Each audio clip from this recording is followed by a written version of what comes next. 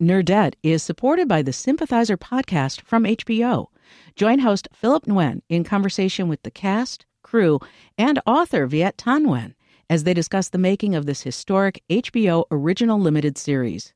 Stream new episodes of HBO's The Sympathizer Sundays exclusively on Max, and listen to the Sympathizer podcast wherever you listen to podcasts. Think on your feet for our Fast and Curious 5K, a one-of-a-kind race hosted by WBEZ and the Chicago Sun-Times on Saturday, July 27th at Humboldt Park. More info and early bird registration at wbez.org/events. From WBEZ Chicago, this is Nerdette. I'm Greta Johnson, and today I am so excited to introduce you to the debut author responsible for a fantastic summer read that I love. Her name is Kate Stayman London, and she was actually a guest on Nerdette approximately 1 million years ago. She's an author and a screenwriter and a former writer for Hillary Clinton's 2016 digital campaign. Her book is called One to Watch. It's about a plus-sized fashion blogger named Bea Shoemaker. And one day, Bea writes this Twitter takedown of a Bachelorette-style reality TV show. And then, in a delightful twist, Bea herself is invited to be the next contestant on the show. I don't want to spoil the story any more than that, but this is one of those just delicious, plotty, propulsive, addictive books. And that's not just because, full disclosure, it does have an oblique reference to Nerdette in it. I feel like I should just drop the mic and walk away right there. It's very oblique. The people in this, anyway, you just got to read it to believe it. So I'm going to talk with Kate about the book and about what it means to see stories about women of size and about whether or not the real Bachelorette TV show might follow in this book's footsteps. Kate, welcome to Nerdette. Welcome back. Greta, thank you so much. It's so wonderful to talk with you. So I think there are so many special things about this book, but I want to start with the fact that Bea is both a fashion blogger who happens to be plus sized, because I don't know about you. I mean, I've read a fair number of rom-coms at this point, and I can't think of any where the main character is this explicitly a woman of size. Yeah, I mean, there are definitely, look, I'm not, breaking ground here. But of course, particularly in thinking about the world of fashion, which is a world that I have loved so much ever since, I remember being a kid, getting the issue of People magazine in, I think it was 1997, with Nicole Kidman's Chartreuse Galliano that she wore to the Oscars, and just being totally overwhelmed by how much I loved it, and loving sort of iconic fashion montages like you see in Devil Wears Prada or Pretty Woman, movies like that. And I feel like we've never really gotten that fashion fantasy for a plus size woman. So in thinking about who I wanted to be sort of the leading lady of this story and creating Bea, it was so much fun for me to imagine that kind of particular fantasy for a woman who looks like her.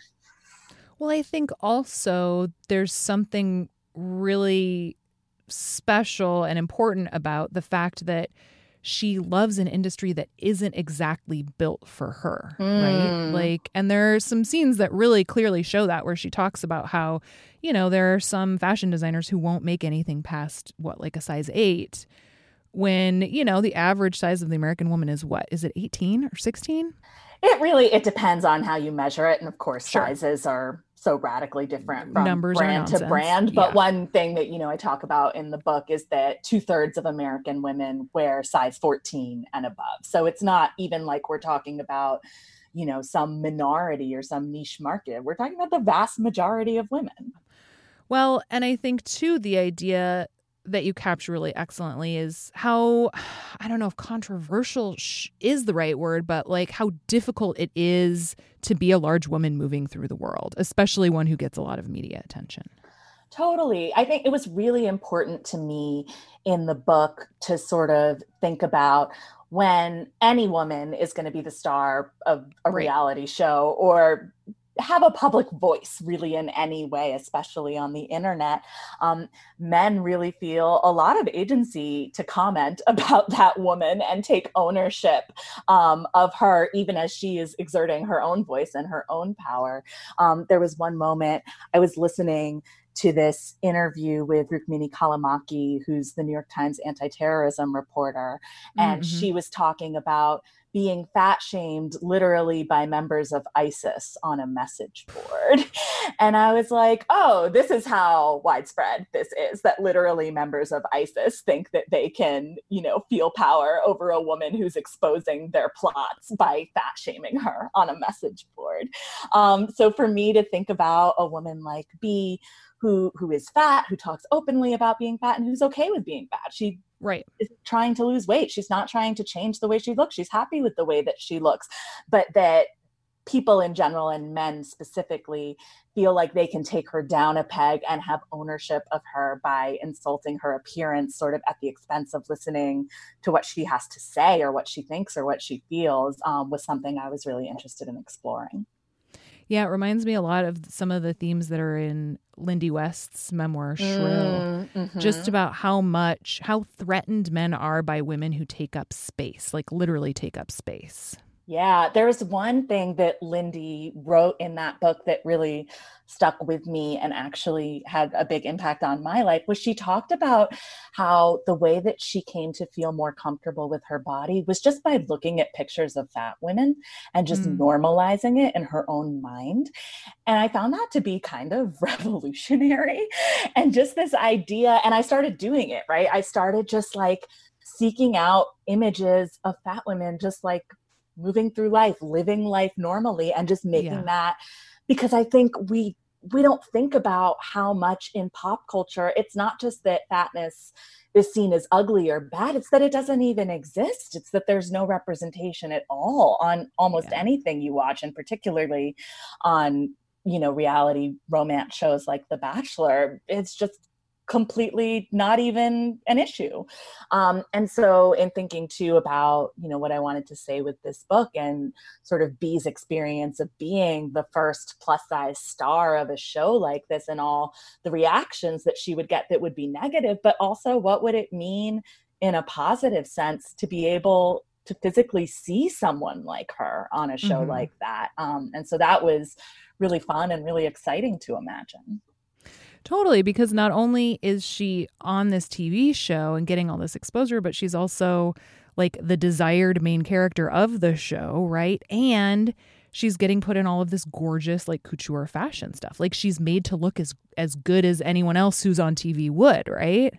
Yeah. And I mean, so much of the book is about this idea of the fantasy and the kind of made for TV fairy tale and the over the top, the travel, you're going all over the world with a group of men who are competing for your affections. And it feels like this total wish fulfillment, aspirational kind of a thing. But then also looking at that, and how do you sort of peek behind the curtains and see, well, but wait, but like actually falling in love with someone is really vulnerable and thorny and difficult and complicated, especially if you have trauma in your life, if the person you're falling in love with has trauma in their romantic history in their life. And how do you kind of parse that really sort of scary private thing of falling in love with kind of a big public fairy tale with millions of people watching and camera crews following everywhere you go? I thought that was just like a really fascinating dichotomy to explore. Absolutely. Well, and it's interesting to hear you mention vulnerability, because I think that's one thing that this book does really well. And I can tell that you yourself have done a lot of work. It's just sort of like those, I don't know, at least it took for me a lot of therapy to like learn about like why these things are important. And that especially as like an outspoken lady in the world, I think often it's easiest to move through the world with armor, but you miss a lot when you do that. Right. And so I don't know. It reminds me of something my therapist said actually just last week, which is that you can be vulnerable and fierce at the same time. One piece of reader feedback that I absolutely loved was a reader who said that when she's seen or read in the past books about plus size protagonists, that they're always these kind of fierce boss ladies who never feel insecure. Right. And she really loved that we really sort of got into it with how insecure Bea feels being at the center of this show. And for me, that was, first of all, obviously as a writer, I'm trying to create a character with an arc who's growing and learning and changing, because otherwise, what's the point of telling this story? But also that it's okay to be honest about that, because I think there is this expectation, particularly if you're, a loud, opinionated woman on the internet, which I certainly unabashedly am, that you are strong and you've done all the work already and you never feel insecure and you never feel like you believe the terrible things that people say about you. But of course we do. We're all susceptible to that. And we all, even as we make forward progress, we still have those moments where our worst fears kind of crop up and feel really real to us. And so that felt to me like the only really honest way to talk about Bea's journey, and also to kind of see her get to experience her power and figure out how you can be that strong, powerful woman while still having those fears and those vulnerabilities. Yeah. I love it. So have you sent this book to any Bachelorette producers? I haven't, but I certainly am getting tagged in a lot of Instagram posts where people are tagging them also. I will tell you that when I was 18 years old and the first season of The Bachelor was airing, so this was in 2002, and I was a freshman in college, really aging myself here, I did write a letter to ABC telling them that I felt that it was sexist, that they had one man with 25 women competing for him, but did not have a companion show. So you thought up The Bachelor. Yeah, I invented The Bachelorette. It's basically the news that I'm breaking here on your podcast, and I have yet to see a goddamn dime in residuals for that. So you're welcome, ABC. So how much reality TV did you get to watch and call it research? Oh my God. In the words of Mean Girls and Tina Fey, the limit does not exist. I mean, I love reality TV so much. It's something I really enjoy. And I don't like the phrase guilty pleasure because I think it's super gendered. Like, you're never going to hear a man refer to football as his guilty pleasure or meat club, right? It's The Bachelorette and ice cream. It's my guilty pleasure because I'm a woman and I'm supposed to feel shame about things that make me happy. Yep. But I do think that, we should feel joy about all the things that we love, but we should also hold those things accountable to our values. So as much as I love shows like The Bachelorette, and Love Island UK is another favorite of mine. Oh my gosh. I have a friend who for quarantine. got deep in that earlier during quarantine. Well, they are literally I know. a season. So if you are trying to make a week of your life in quarantine pass, there are not a lot of better ways to do so. So I think it's like great to love these shows, but also we can say, hey, the way you handle diversity is absolutely atrocious. The way you support and don't show contestants of color is absolutely atrocious.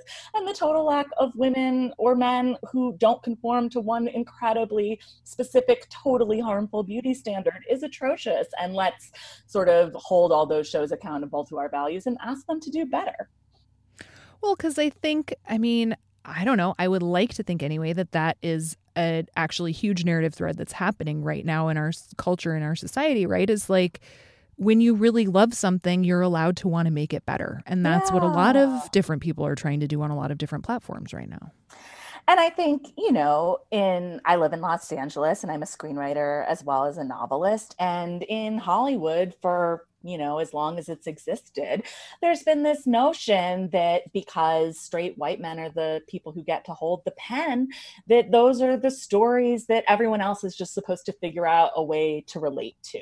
And every time, I think about movies like Black Panther and Crazy Rich Asians, and when those movies go absolutely gangbusters at the box office, there's this wave of surprise, like, whoa, other people are excited. Like, people want to spend money to see their stories reflected in popular culture. How can this be? But I think that the more we can vote with our wallets and the more we can sort of speak out and demand that representation and to understand that it's not it's not a matter of little importance. It's seeing our stories told and reflected, and seeing, not just one Black person, not just one Asian person, not just one fat person, but seeing a broad diversity of those stories. How many more stories can we really see about a white detective with questionable morals? We've seen many more, I'm sure. We've seen 70,000 versions of it. What if we saw 2 fat women total? So having those different kinds of stories told so that one story doesn't have to stand in for an entire swath of people. So I'm curious, as a person who has spent time both doing politics stuff and watching a lot of reality TV and writing a delightful rom-com, have you spent much time thinking about how pop culture specifically can impact change? Definitely. This is embarrassing. When I was applying to graduate school, I went to film school at USC in LA to get my degree in screenwriting. I wrote an essay about how I thought that Will and Grace had probably done as much to move LGBTQ rights forward as any organization working on that topic. No shade to the many organizations I've worked with that do work on that topic, but I think it works in concert, right? Because a lot of what sort of more campaigny activist groups are doing is you're working with people who are already engaged in the subject matter, and you can do some persuasion, but there are always going to be some people that you can't reach. And I think pop culture can really push those conversations forward, first in just sort of normalizing inclusion, right? But also in maybe asking people to see the humanity of folks who they wouldn't otherwise interact with on a daily basis. And so to say, particularly with, I think, television and books, and now everything's in your living room because that's the only place you're allowed to be. But with mediums that are bringing characters into your home and you're spending time with them, sitting on the couch together, they start to feel like they're really a part of your lives, and it can start to change the way you see people and the way you see and understand whole communities and your relationships to them. It also seems like in a lot of ways, the production cycle for a TV show is a lot tighter than for a new law or the Supreme Court, Totally. And I think, it's pop culture's job to sort of reflect and have a conversation about what's happening in the world right now. Anytime an issue sort of bubbles up to the surface of the zeitgeist and everyone's talking about it, that never has happened in a vacuum, right? Those issues are always sort of backed by months and years of organizers working quietly in the background. And sort of when I'm working on the organizing side of things and doing that kind of writing, it is so gratifying to feel like I can be having that kind of direct impact, but also it can get frustrating, how long. Gay rights is a great example, right? When you think about 2004 and George W. Bush's reelection, that a huge part of his electoral strategy was the state laws and constitutional amendments preventing queer people from getting married or adopting children, to 11 years later, marriage equality being legalized nationwide by the Supreme Court. 11 years, that's nothing in organizing, right? That's so fast, but it's 11 years. It's a long time, even though it is in that context really quick. Yeah, it's a slog. Yeah, and that's what organizing work is, and I have endless admiration for all of my friends in that space who've devoted their entire careers and entire lives to that work, and especially right now are making incredible, amazing, just awe-inspiring progress.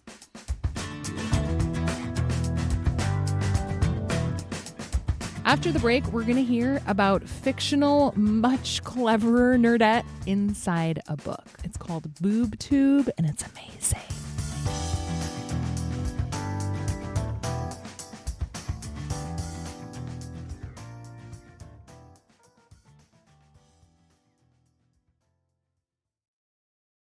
Nerdette is supported by the Sympathizer podcast from HBO.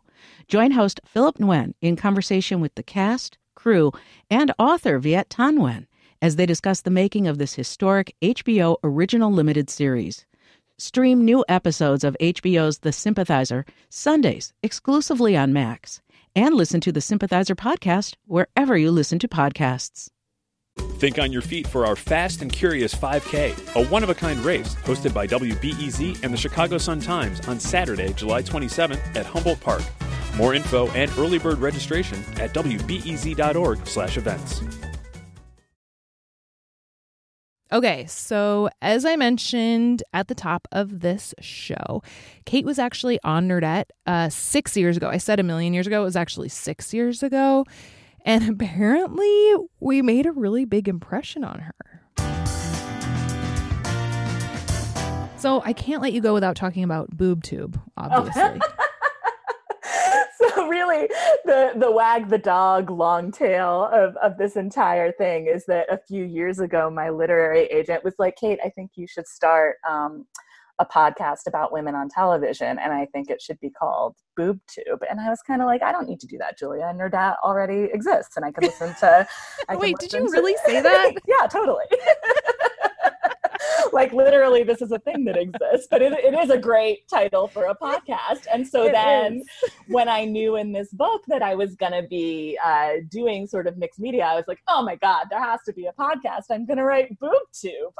And so that was really, I think, my editors mentioned on an email thread recently. She was like, of all the things I edited in this book, I never had a single edit for BoobTube. So that was BoobTube is brilliant. It was funny because you kind of hinted when I had asked you about getting an advance copy of this book. You were like, you're going to see a version of Nerdette in there. And I was like, what the fuck does that even mean? And it was very funny to text with Nerdette creator Trisha Bobita about it, because I was like, Trisha, I'm reading this book. Kate says we're in it, kind of. Like, I'm not sure what to expect. And then I finally got to it and was like, oh my God, Trisha, it's called BoobTube. And we were both just like, that's such a better name than Nerdette. Well, one, I'm breaking a lot of news on this podcast, but one thing. So we had talked about in the audiobook doing like a lot of sort of sound effects and different things that ended up not being in there because it sort of felt like a hat on a hat. But when we were talking about that, I did write lyrics to a theme song for BoobTube. So did not. Are you going to sing it right now? I'm not. Definitely not going to sing it right now, but I will email them to you. Kate Stayman London, thank you so much for chatting with us today. It was really my pleasure. Oh my God, Greta, thank you. The show is produced by me, Greta Johnson, along with help from Justin Bull. Our executive producer is Brendan Banaszak. Do your homework.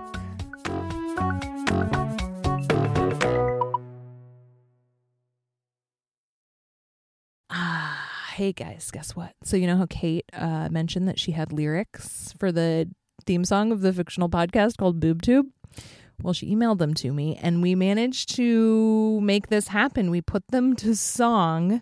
So this is thanks to the help of WBEZ education reporter Susie On and WBEZ criminal justice editor / staff pianist Rob Wildeboer. Here it is. If you like feminist analysis, don't feel like a rube. Your friends are here to help you while you're watching the tube. From Buffy to The Handmaid's Tale and back to Elaine. We're losing sleep to make this, but our loss is your gain. It's BoobTube, the friendliest podcast. It's BoobTube. Hot takes but no bombast, yes, BoobTube.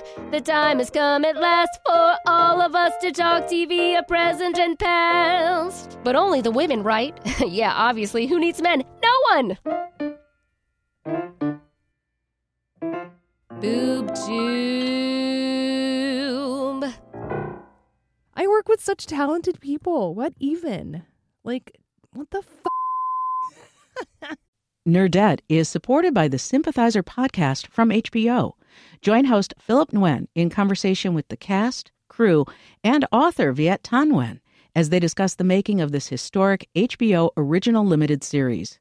Stream new episodes of HBO's The Sympathizer Sundays exclusively on Max. And listen to the Sympathizer podcast wherever you listen to podcasts.